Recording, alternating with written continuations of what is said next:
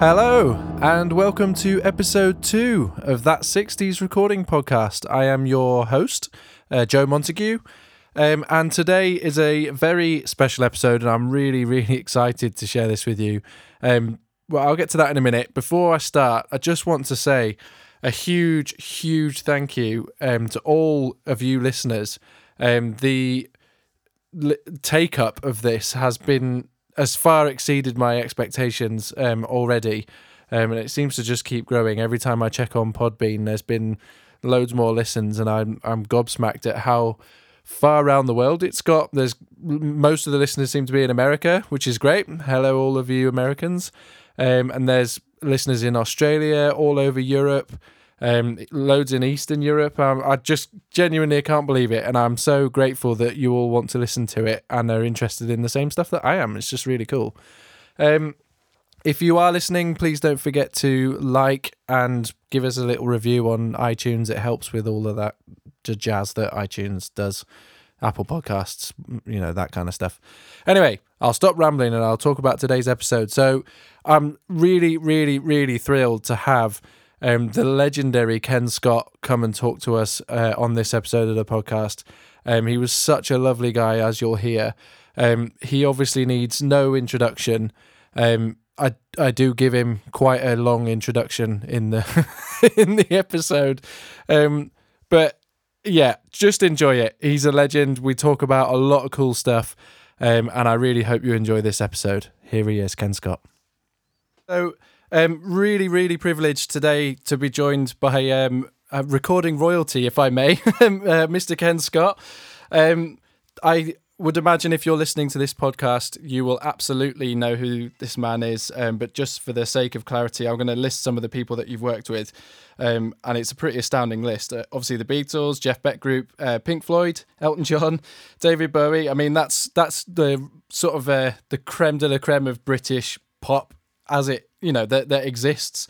Level 42, Duran Duran, Billy Cobham, Mahavishnu Orchestra, Supertramp, Stanley Clarke, and I'm sure there's lots more that are not out there listed.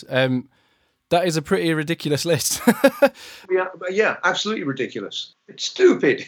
It's amazing. I mean, is there anybody you wish that you had recorded with that you didn't work with? Well, if we're talking drums, then there are two. I would love to have recorded Bonham, see what his kit was really like, and Gene Krupa. Oh wow, that's interesting. Yeah, that's about it. What is it about Gene Krupa that piques your interest? I don't know. I loved what he did from way back when. There was an old movie on TV one Saturday afternoon, I think it was, a musical of some kind, and he was in it, and I just have this memory of his doing a complete drum solo in the engine room of a boat. Wow. And it just blew me away. And just since then, boy, I would love to have worked with him. There's definitely a musical drummer. Is that something? I mean, I guess like as a producer and as an engineer, the nature of the artists you've worked with have tended to be quite artistic artists, if you know what I mean. And I've covered the gamut. You've got the very straightforward English rock drummer Woody Woodmansey. Slightly further than that, you've got Ringo, who is an incredible English drummer, but he threw some things in that most English drummers wouldn't. And then I go to the extreme of the most musical drummer I've ever worked with, Terry Bozzio. I've done everything in between. Steve Gadd. Just a whole bunch of them. I mean, obviously, as a drummer, this is something I'm really interested in. I mean, who do you have a favourite drummer that you've worked with? No. For different types of music, it depends what you're talking about. As I say, the most musical drummer was Bozzio, but there is no other drummer like him. So on one level, he is my favourite. But then Cobham, he was amazing. Ringo, Woody, Bob Siedenberg. So many incredible drummers I've worked with. Yeah, that's a special list as well. I wonder if we could talk right back at the beginning. When you first sent out applications to start to work in studios. Did you have any idea what working at somewhere like Abbey Road might look like? First and foremost, let me go back. What I wanted to do was work with tape, not so much. I loved music, so obviously if I could put the two together, it would be great. But I got a Grundig TK25 tape machine when I was 12 and a half, and I fell in love with tape. That was it for me. And it was looking towards getting a job working with tape. A couple of years after that, I guess maybe when I was 14, something like that, there was a TV series on called Here Come the Girls, which was based around each week they'd have a different top English female singer. And there happened to be one week one with a singer called Carol Dean that had a couple of hits over here that I was totally in lust with. And I had to watch that. And at one point, it panned from her singing into a mic, and it panned up to this window looking down on her. Now, I didn't know it. So I got an idea of what a studio could be like just from that. What I didn't know at the time was that particular studio would become a home away from home for me, because it happened to be number 2 studio. What at the time was EMI Recording Studios, and it now is Abbey Road. So, yeah, I had a vague idea, but it was very vague. In your mind's eye, when you were applying for places at studios, was Abbey Road where you wanted to end up, or was that just what came along at the right time? It was the only one that came along. Was serendipity. Yeah. Being at the right place at the right time, that whole thing. So you started at Abbey Road. Would you say it was at the height of Beatlemania? So you must have been aware of everything that was happening when you got the job there. Of course, with them, they were my favourite band. It was about two or 3 weeks before their first trip to the States. So at that point, yeah, they were big. They hadn't broken the American market at that point, so they hadn't reached the pinnacle of the biggest band in the world, but they were certainly still huge when I started there. Did you envisage working with them at some stage? That must have been an aim at that point. No way on earth. No. No, of course not. In fact, it was the interview that I had. One of the questions was, who is your favorite band? And just, I always go on about that voice that's deep within you that you have to listen to. And that voice deep within me told me that don't say the Beatles. They were my favorite band, but it said don't say that. So I didn't. I said the Dave Clark Five.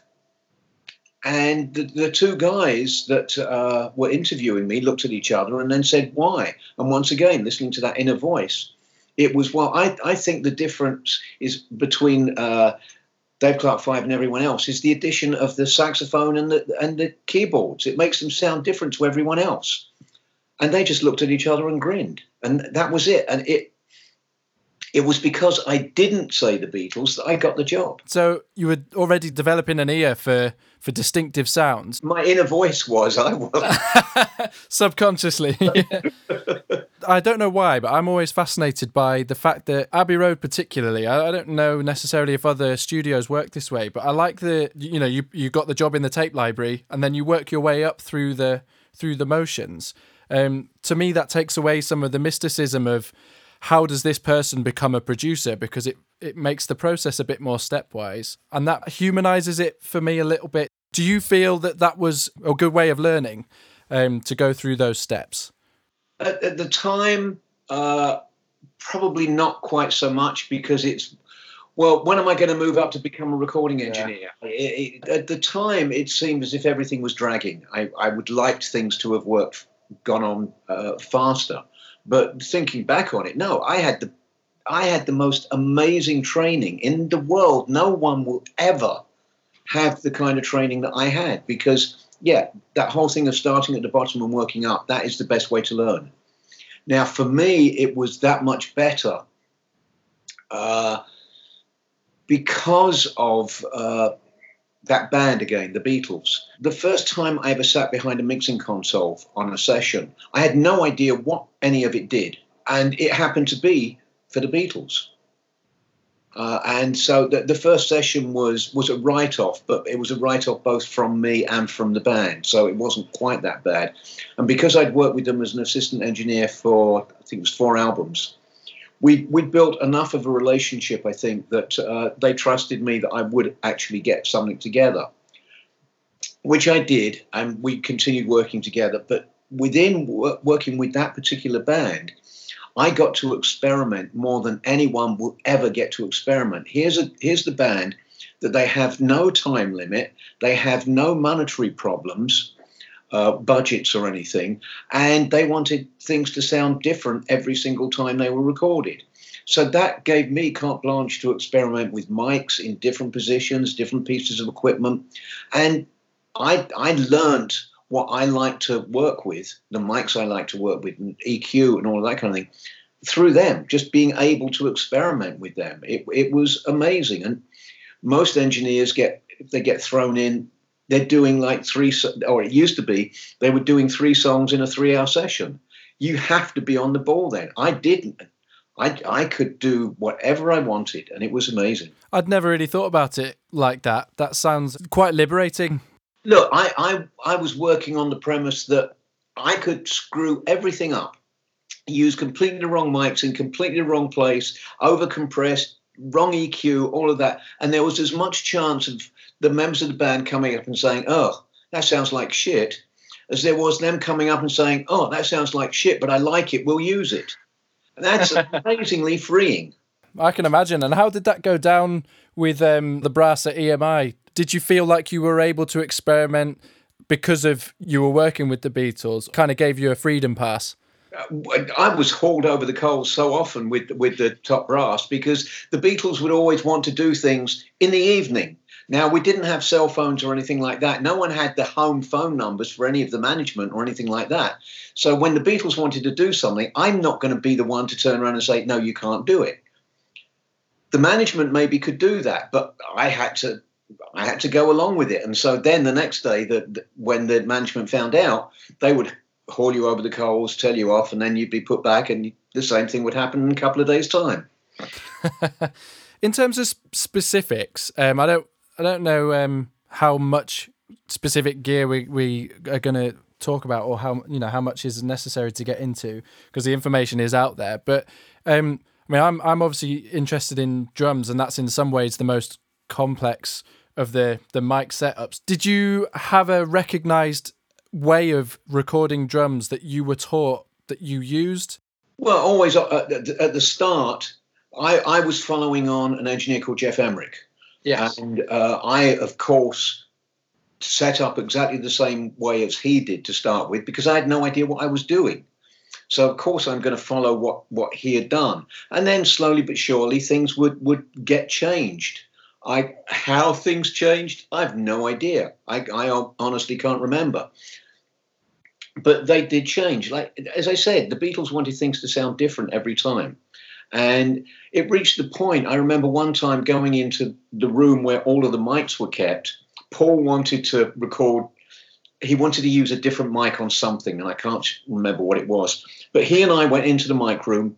We're looking around. I'm looking at the mics that I think might sound good on it. He's completely different way of looking at things. He said, oh, I like that mic up there. It looks cool. We'll use it. He was more interested in the way it looked than how it sounded. I love that. It's that kind of thing. So there was a lot of experimentation, yeah. Well, they pulled you to come up with things. You've had to all the time. To me, that's ringing forward the fact that you obviously went on to be a successful producer. Is this the beginnings of your education in? I mean, production to me is among other things, coming up with unique sounds that work for the song, and especially in pop music, help songs stand out on their own 2 feet. This feels like a good training for you moving forward to what you were later going to start doing. My training towards what I eventually did started the first day I started at Abbey Road. It's, to me, 75% of the gig is personality driven. It's how you get on with people. If they don't trust you, if they don't like you, they're going to be looking over your shoulder the entire time. And that's the worst way to try and work. You've got to get on well with people. And being an assistant engineer at Abbey Road, working on, they were always 3-hour sessions, except for the Beatles. They were generally 3-hour sessions. It would be 10 to 1 in the morning, 2:30 to 5:30 in the afternoon, 7 to 10 in the evening. And you'd be working on totally different things. In the morning, you could be doing a big classical session and seeing how the classical engineer worked and how the classical producer worked. And got on with the artist and all of that. Then the afternoon, you could be working on a dance band recording, see how they work. And then the evening, you could be working with Pink Floyd and seeing how they all work. It was the perfect place, a training to see how people work together, what you have to do as a producer to draw the best out of people and all of that. Now, as far as I'm concerned, with regard to production, I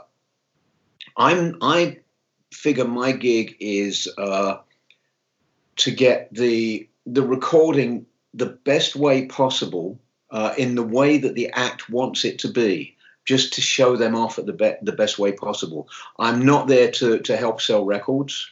I'm there just to make a great recording that they'll be proud of and that I'll be proud of. To me, a great record starts off, it's the song and the performance. They're the two things that are the most important thing on a record. Everything else is just icing on the cake. Everything else is just there. If the performance isn't there, if the song isn't there, it means shit. It won't be. It could be a hit, but it won't be remembered in 5 years, 10 years' time. I think it's quite interesting. Something that it was done, I mean, in the 60s, 70s, and is still done now sometimes, is the getting the basic track together. And that's perhaps what you're talking about as the song being the song, and the bells and whistles are the overdubs and the other bits and pieces. Do you think that there's something to be taken from doing a basic track that perhaps isn't there now? With, you might start with an acoustic guitar and just run it over and over again until it's right, and chopping parts, and that just didn't exist. That's where I draw the line. Yeah, the chopping the parts. It's no, you should get a good performance. When I do vocals, I will, once again, the luck, the blessings that I've had. I've worked with the most amazing studio performer ever, as far as I'm concerned, and that was Bowie. I co-produced 4 albums with him, and 95% of the vocals on those 4 albums were one take, beginning to end, first take. Wow. I would run the tape just to get him to sing along a bit so I could get the sound and the level. Then I'd take the tape back, hit record, and what he did that one time through is what we still hear today. That's what I mean by performance. It's not, I'm only going to sing the chorus once and then you copy and paste it every time, or you keep doing that. Now, because I've yet to find another Bowie, what I generally do for vocals is I'll do 7 takes from beginning to end, because I want a performance every time. And then I'll go away and on my own, I'll piece it together. But it has to be beginning to end. Otherwise, you don't get that performance. That's incredible that so much of it is first take. And that's probably why so much of it sounds so special. But it's down to good songs. Look, for me, a good song is one that you can sit down with an acoustic guitar and it sounds just as good with one acoustic guitar and a vocalist as it does with all the bells and whistles. That is a good song. Bowie wrote good songs and he certainly knew how to perform them. I mean, that's something that you hear a lot about when you talk to people about the top performance, even in this modern performers. I'm trying to think of an example of somebody that might be this. I mean, Adele springs to mind. I'm sure I've heard similar stories of artists like that who are really worth the caliber, that they just have it and they are true performers in their own right, rather than the flash in the pans who have to be cobbled together, if you like. Yeah, one thing that I've noticed, it's not just the artists that want things cobbled together, to use your word. Uh, it seems as if that's the way records are supposed to be made now. Before moving back over to England, I lived 2 years in Nashville, which to me, Nashville is now the center of the music industry in the States. Everywhere else is dying, whereas Nashville is just building and building and building. And it's not just country music now. It's thanks to people like Jack White. There's a multitude of different types of music coming from there. But there are some amazing, amazing session musicians there. And they're not even giving their best these days because they know that at the end of their take, someone's going to push the button and say, thanks, guys, we got enough. We can copy and paste it together. Why, if you're going to be told that at the end of a take, why do you even bother giving your best? Why struggle to up your performance because someone is going to say, oh, we can copy and paste it together? You're absolutely right. These are things that we should know, and they seem so obvious, but they're not. They're just not being listened to. I don't know how we've ended up at a point where well, a lot of records are made this way, and then records that aren't made this way are celebrated like they're something special, which they are, but this was being done 60 years ago. Yeah. Well, that's why there's still interest in records from 60, 50, 40 years ago, because that's the way we used to do it. We used to have talent that performed and wrote good songs. We didn't need 30 people to write a damn song. We didn't need 9 producers on a track. It's absurd where we've reached now. Yeah, and I completely concur. And then some of the tracks that have so many people on seem, well, I mean, lyrically they're not even anywhere. There's nothing happening. Quite correct. So I know that you do a lot of work at Beckett University now. Is this something that you're trying to instill in students that you work with, or I don't know if this is quite the right word, but the maybe the balance, or I was going to say juxtaposition of your experiences recording and then what you're seeing people recording now in young people who are moving into the industry?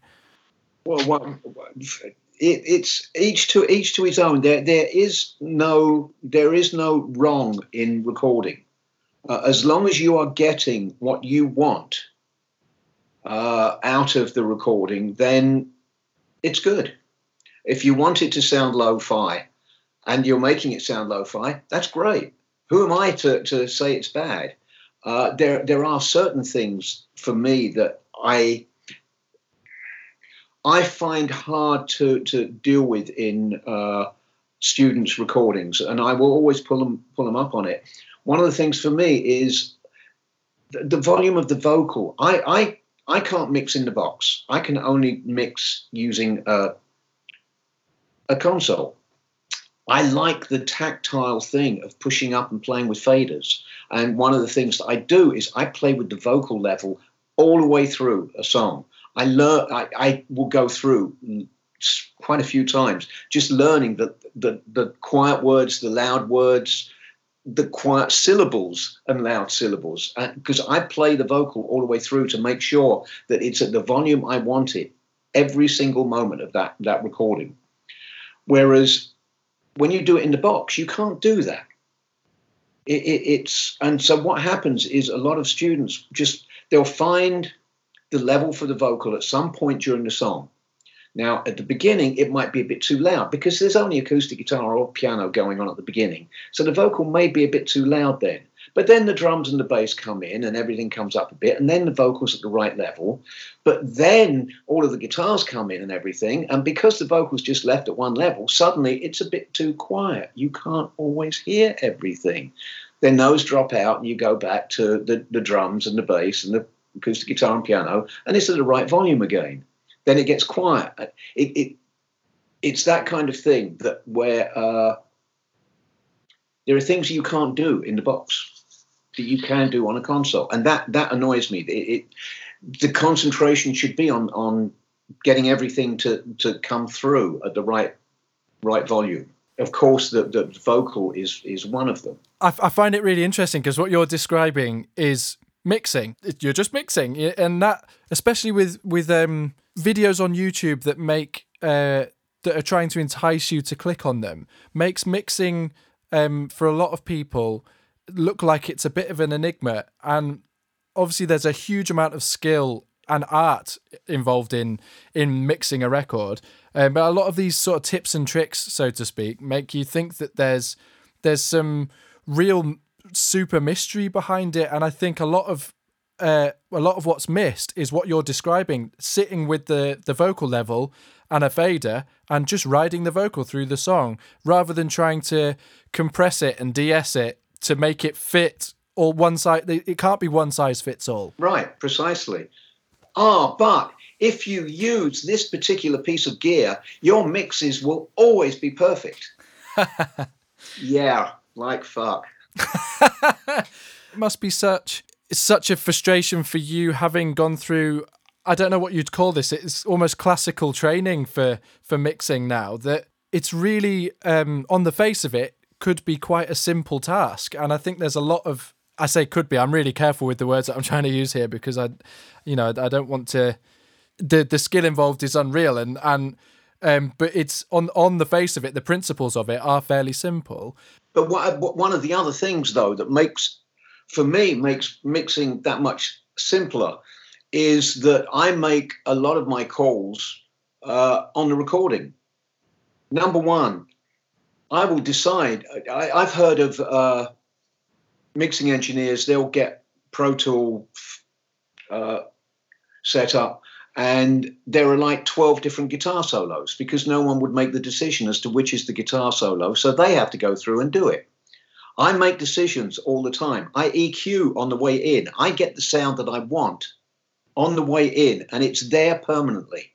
More often than not, when I come to mix, I don't have to EQ anything else. It's really interesting. It's quite inspiring to hear that. And do you have any idea of why people are incapable of making decisions at the moment, it seems? I come from a time when we had very few choices. Most of the stuff, because I started on 4-track. We'd be recording on one track. We'd be recording bass, drums, keyboards, and possibly guitars, all mixed together at the same time. So you had to make the decision of what all of these things sounded like for the final thing, then and there. I've continued that. Okay, I moved to 8-track, so I could separate it a bit, but it was still very much making decisions on what the sound was going to be like very early on. And that's just continued. And I just still do that. I'm a firm believer that trainee engineers should start off on 4-track. There should be one semester in universities where all they work on is 4-track. I think you're probably absolutely right. That sounds like a brilliant idea. Yeah, of course. No one wants to work that way, so it doesn't actually happen. One of the things that I find that I like to do at Leeds Beckett, and I push to do as much as possible, is actual sessions. I can talk till I'm blue in the face, and a certain amount of what I say goes in. But the best way to see what I do and how I work is to watch me actually working.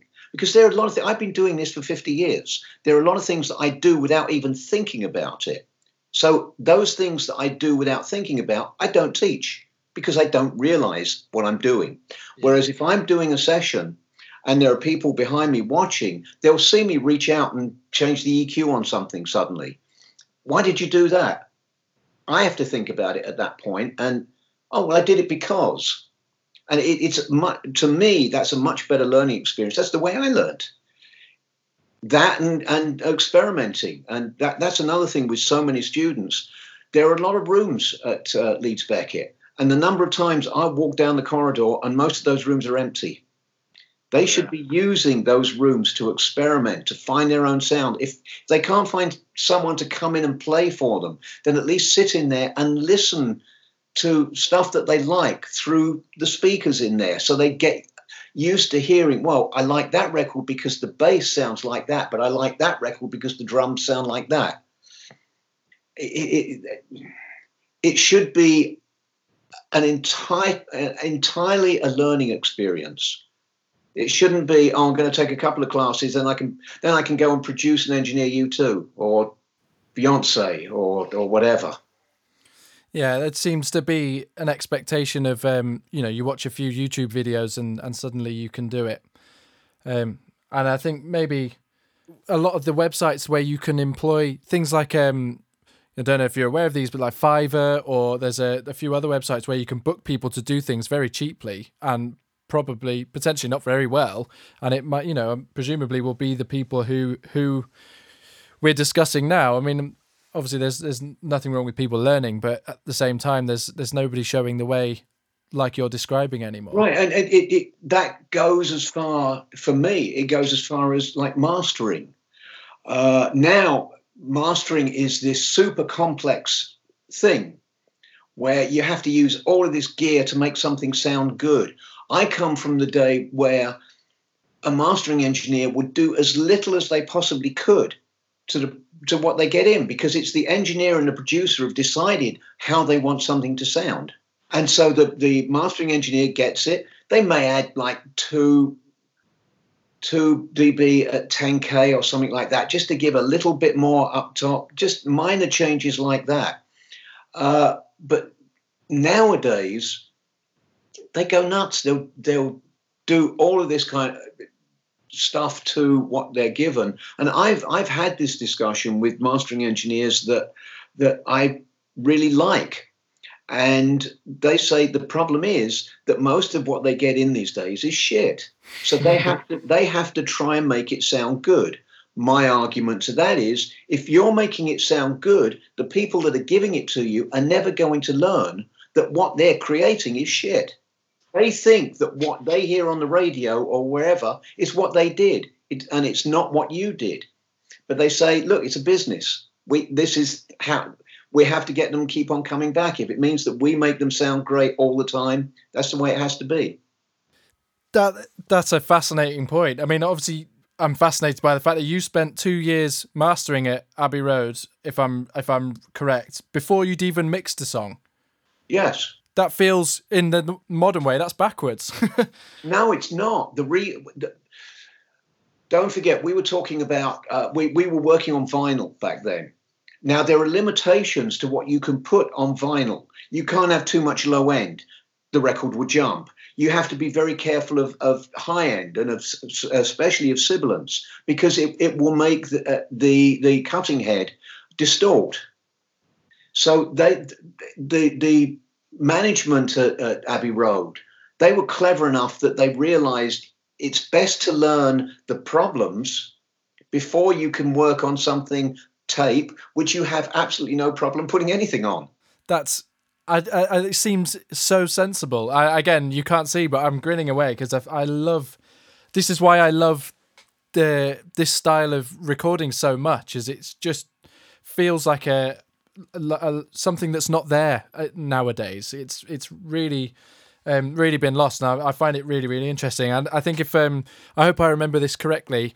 I think I mentioned when I first got in contact with you, I read your book about a year ago and blitzed my way through it because it just ate all of the information up. And I think there's a part of it you talk about drum miking and you're talking about phase. And you said, again, I hope I remember this correctly, you said, phase, what's phase? We just knew that it sounded good and that was it.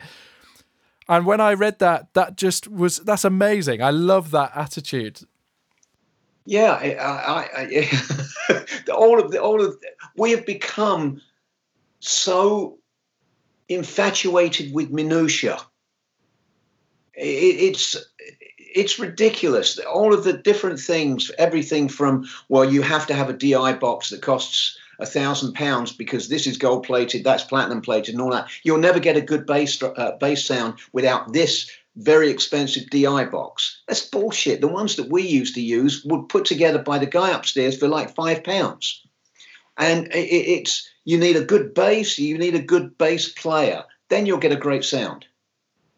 This whole thing about specific mic pre's and specific boards, yes, they all have their own characteristics. But if you're any good at what you do, you can get a good sound out of anything. The number of times I've been asked, what's the most important thing in a home studio or in any studio? And I always say it's the monitors, the speakers that you listen through, because you can have the biggest, all of the gear that you use can be the shittiest there is. But if you know what you're listening to, you can get a great thing out of it. Just think of Joe Meek, like the stuff that he put together, and he cobbled things together, and it got some amazing things. But if the monitors that you're using aren't up to par, then you can have the best gear in the world or down in front of you, and you won't know what you're hearing. So probably even with the best gear, you won't get a great sound. I mean, monitors are expensive. They feels like they only benefit the person who's listening to them, whereas I guess a lot of people will want to invest money in what they think other people will hear is good. But what you're saying is right, that if you're hearing it right, then it sounds good, and then the other people will hear it right, and it will sound good. That's precisely. Yeah. Look, also if reading the book, the story of Hey Jude. Yes. Where we started to work on Hey Jude at Abbey Road because of a film crew coming in. It all sort of went the wrong way, and they were booked. The band were booked into Trident Studios, which was a brand new facility at that point. It was the first studio in England with 8-track, and they wanted to experiment with 8-track. So they had 3 days booked at the studio. They went there and they recorded Hey Jude and mixed it there. Well, I went down the last night and heard the mix, and I sat in front of the mixing console, and they played it for me, and I was absolutely blown away. It sounded amazing. I'd never heard anything sound so good, so loud and clean. It was incredible. A couple of days later, the tape finishes up at Abbey Road, and they're cutting playback acetates of it up in one of the mastering rooms. And I go up to listen to it, and there was absolutely no high end on it whatsoever. It sounded as if there was a pillow in front of the speaker. And it finished up. We spent ages EQing it to try and get some high end onto it. And that's what finished up being released. But what I eventually found out, because I then eventually went to work at Trident, the monitors in there were putting out much too much high end. So you think you've got enough when you're in the control room and it sounds great. But because it's boosted too much coming out, there actually isn't enough on the tape. Yeah, so obviously the argument for hearing, making sure you're hearing correctly. Yeah, because they had top-notch gear, really good gear, but the monitors were hyped so that it would sound better there than it did anywhere else. Something I wanted to ask you, now we're kind of there in the era that now. I seen some of the pictures in the book of what Abbey Road was like at the time. It looks very clinical compared to what studios look like nowadays. Very clean and no comfy chairs around, and we imagine studios as being quite a comfortable creative place now. It wasn't in the slightest. It was very cold. You were there to work, and it's. At one point, the Beatles were asked, how can we make the studio better for you? And one of the things that they said was, can we have some colored lights? Now, this was in the height of psychedelia and all of that. And still, all the studio had were bright white lights all the way along the studio. There was no dimmer. There was nothing. They were either on or off. So that was the room that all of that creativity, from the Beatles through Pink Floyd, all of these, that's how it was. We had to create within a very, very cold situation. And because you're dealing with professionals, they did it. I'm interested in the dynamic of the control room. There's not always an engineer and a producer and the band like there perhaps used to be, and even a second engineer and all this kind of thing that used to be that way. From your experiences, do you think that there's merit in people retaining job roles like that, in that aids creativity, the fact that you could concentrate on engineering, which meant that George Martin could concentrate on producing and not have to worry about the technical sides of things? To me, you need to have at least one outside person, be that, call him the producer, call him the engineer, whatever. You need that outside ear that will, when that will guide the artist along as they're struggling to give the right performance. That one person can say, if they thought they did a bad performance, but it was really good, you need that outside ear to say, are you kidding? That was great. That was amazing. Or if they think it's great, you know what? You can do better. You've got to have that. For me personally, you've got to have that outside ear. I can't think of many people, maybe Prince. There aren't many people that can produce themselves. Yeah, having thought about it, there isn't. I can't think of any off the top of my head. I'm just satisfying my own curiosity here. Were you aware at the time when you were working with the Beatles? I mean, now they're beyond belief the size that band is. I mean, presumably that felt special at the time, but not.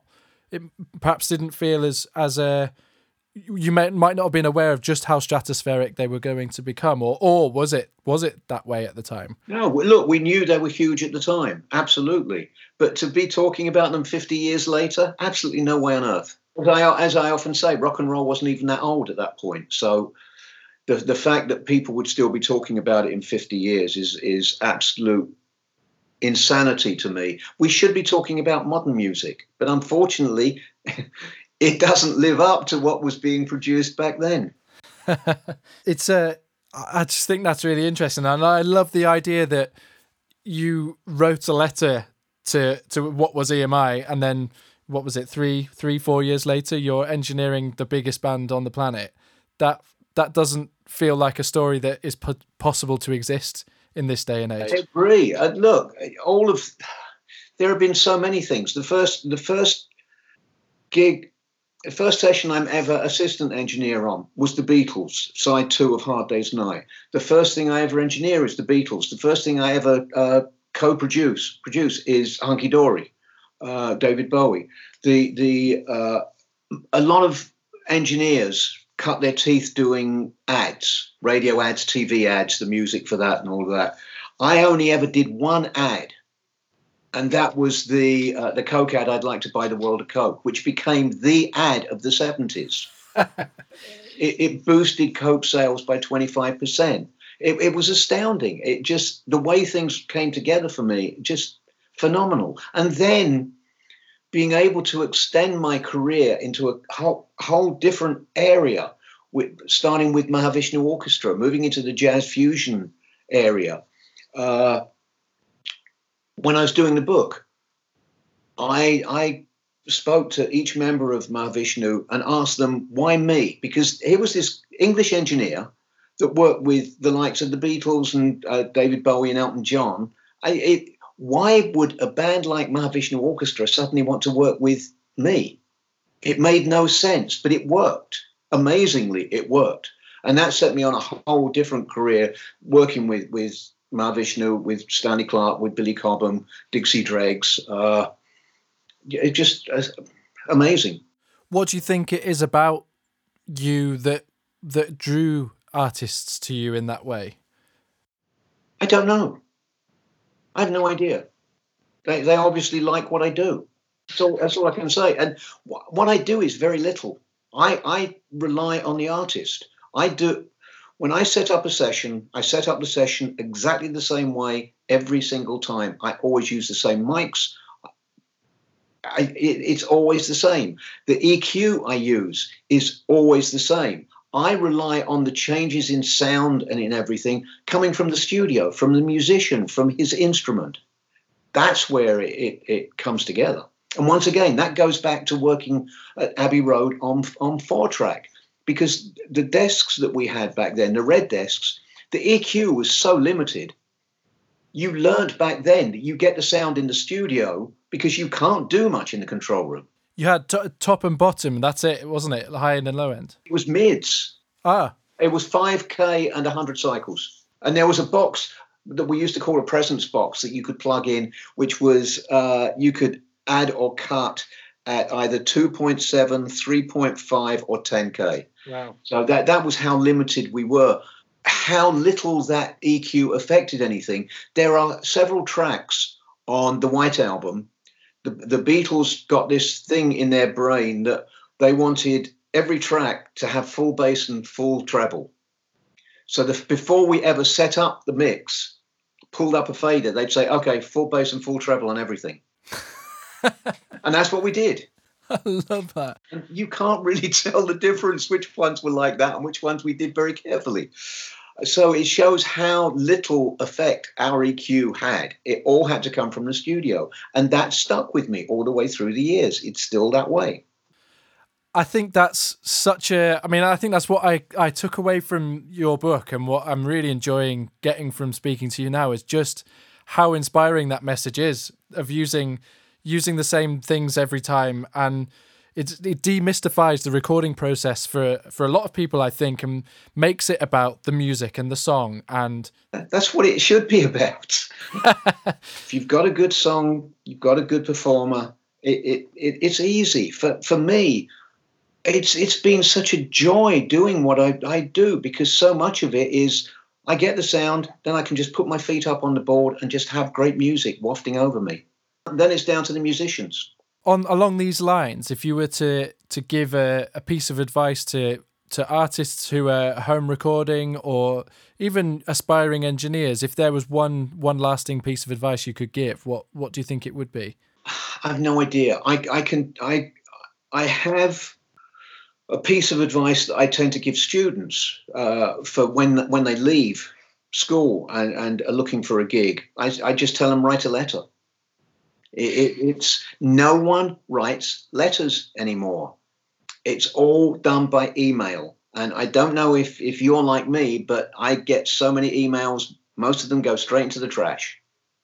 And it's if you send a letter, that puts you apart from almost everyone else, which immediately will stand out to a studio manager.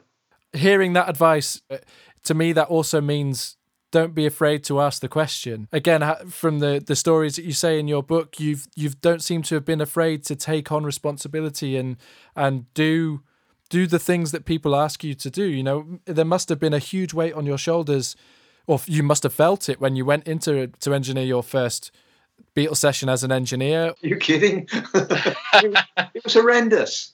It was what I'd wanted for years, but it was so scary. But you did it, and you were willing to put yourself in that position and take the bull by the horn, so to speak. You've got to. I even up to today, in a totally different way. My wife and I, as I said, we were living in Nashville, and we had to get out of the States. We had to leave that country, and talking to a friend, I was then offered this gig at Leeds Beckett University, and within, I think it was about 6 or 7 weeks, we sold up everything we had in the States, lost a fortune doing it because we had to do it so quickly, but sold up everything, moved over here, not having a place to live, not knowing the area at all or anything like that. We moved over with 6 suitcases. Wow. That's at like 68, I think I was at the time. If you don't go for things, then what's life all about? It's very unexciting. It's very boring. I've got one last question that's just, again, to satisfy my own curiosity. Billy Cobham, what was he like to work with? Amazing. I'll say the same for most musicians that I've worked with. They're great. Bill was one of the heaviest drummers, hardest hitters that I've worked with. And that comes from kneeling down, placing a bass drum mic when he suddenly decides to crash a cymbal and right by my ear. Oh, my hearing was bad for a little while after that. But no, he really nice guy. Yeah, great talent. Great writer as well. Some of the stuff that he wrote. Spectrum, I don't know how I came across it, but as a young teenager, it just really gripped me. There was something about that album that's very special. It's a very special album. That to me was the most definitive jazz fusion album, and I say that because the mix between rock and jazz on that is amazing. And that's because you've got Bill and you've got Jan Hammer, who come from jazz backgrounds. You've the bass player Lee Sklar. He's a session bass player. He's played with everyone. And then you've got Tommy Bolin, who he was nothing but a rock and roll guitarist. That's what he wanted. He wanted to be the ultimate rock and roll star. And somehow all of those four people fitted together so well on that album. And it was a classic. And once again, it was, for me, it was put the mics in place, listen, twiddle a few knobs, sit back with my feet up on the board and just listen to great music. I think that just about sums up everything that you've been saying. I'm really conscious of taking up too much of your time, and I could listen to you talk all day. It's so, honestly, so inspiring to speak to you. Just to hear the way that you do things and your philosophy on all these things, it's been really special. Thank you. Oh, some people think I'm a grumpy old man these days, including me, but... I think we've all got a grumpy old man in us somewhere. Now, I'll say, if you want to do this again later on down the line or something, then I'm more than willing. That would be amazing. I'm sure that I'll come up with 100 questions that I didn't ask, but I would, I'd really appreciate that. You're welcome. Cool. Well, thank you so much, Ken, and I will no doubt speak to you again in the future. I do appreciate it. All right. Go. Good luck. There we are. I hope you enjoyed listening to that conversation as much as I enjoyed having it. Ken's such a lovely and generous guy, as you heard. I'm hoping to have him back on the podcast to do a special question and answer episode. So if that's something that takes that you like the sound of, then get in touch with any questions that you have. And I will hopefully be putting them to Ken in an episode soon. So keep an ear out for that. So next episode, in a fortnight's time, we're going to be joined by Stuart Taverner, who is a vintage microphone specialist from York, not too far from where I am. And it's a super interesting conversation. So I'm really looking forward to sharing that with you. As always, a huge thank you to my good friend Joe Kane for the entrance and outro music to this podcast. And another shout out to David Henshaw for the beautiful artwork. Please find us on Instagram. Please find me on Instagram at All You Need Is Drums, and on Facebook / All You Need Is Drums. My website's allyouneedisdrums.com, is where you can get in touch with me. Joe at allyouneedisdrums.com. Please like and give us a rating on iTunes, Apple Podcasts. I keep saying iTunes, but it's Apple Podcasts. Really does help. And don't be a stranger. Give me a shout. Right. I'll see you in a fortnight's time. Au revoir.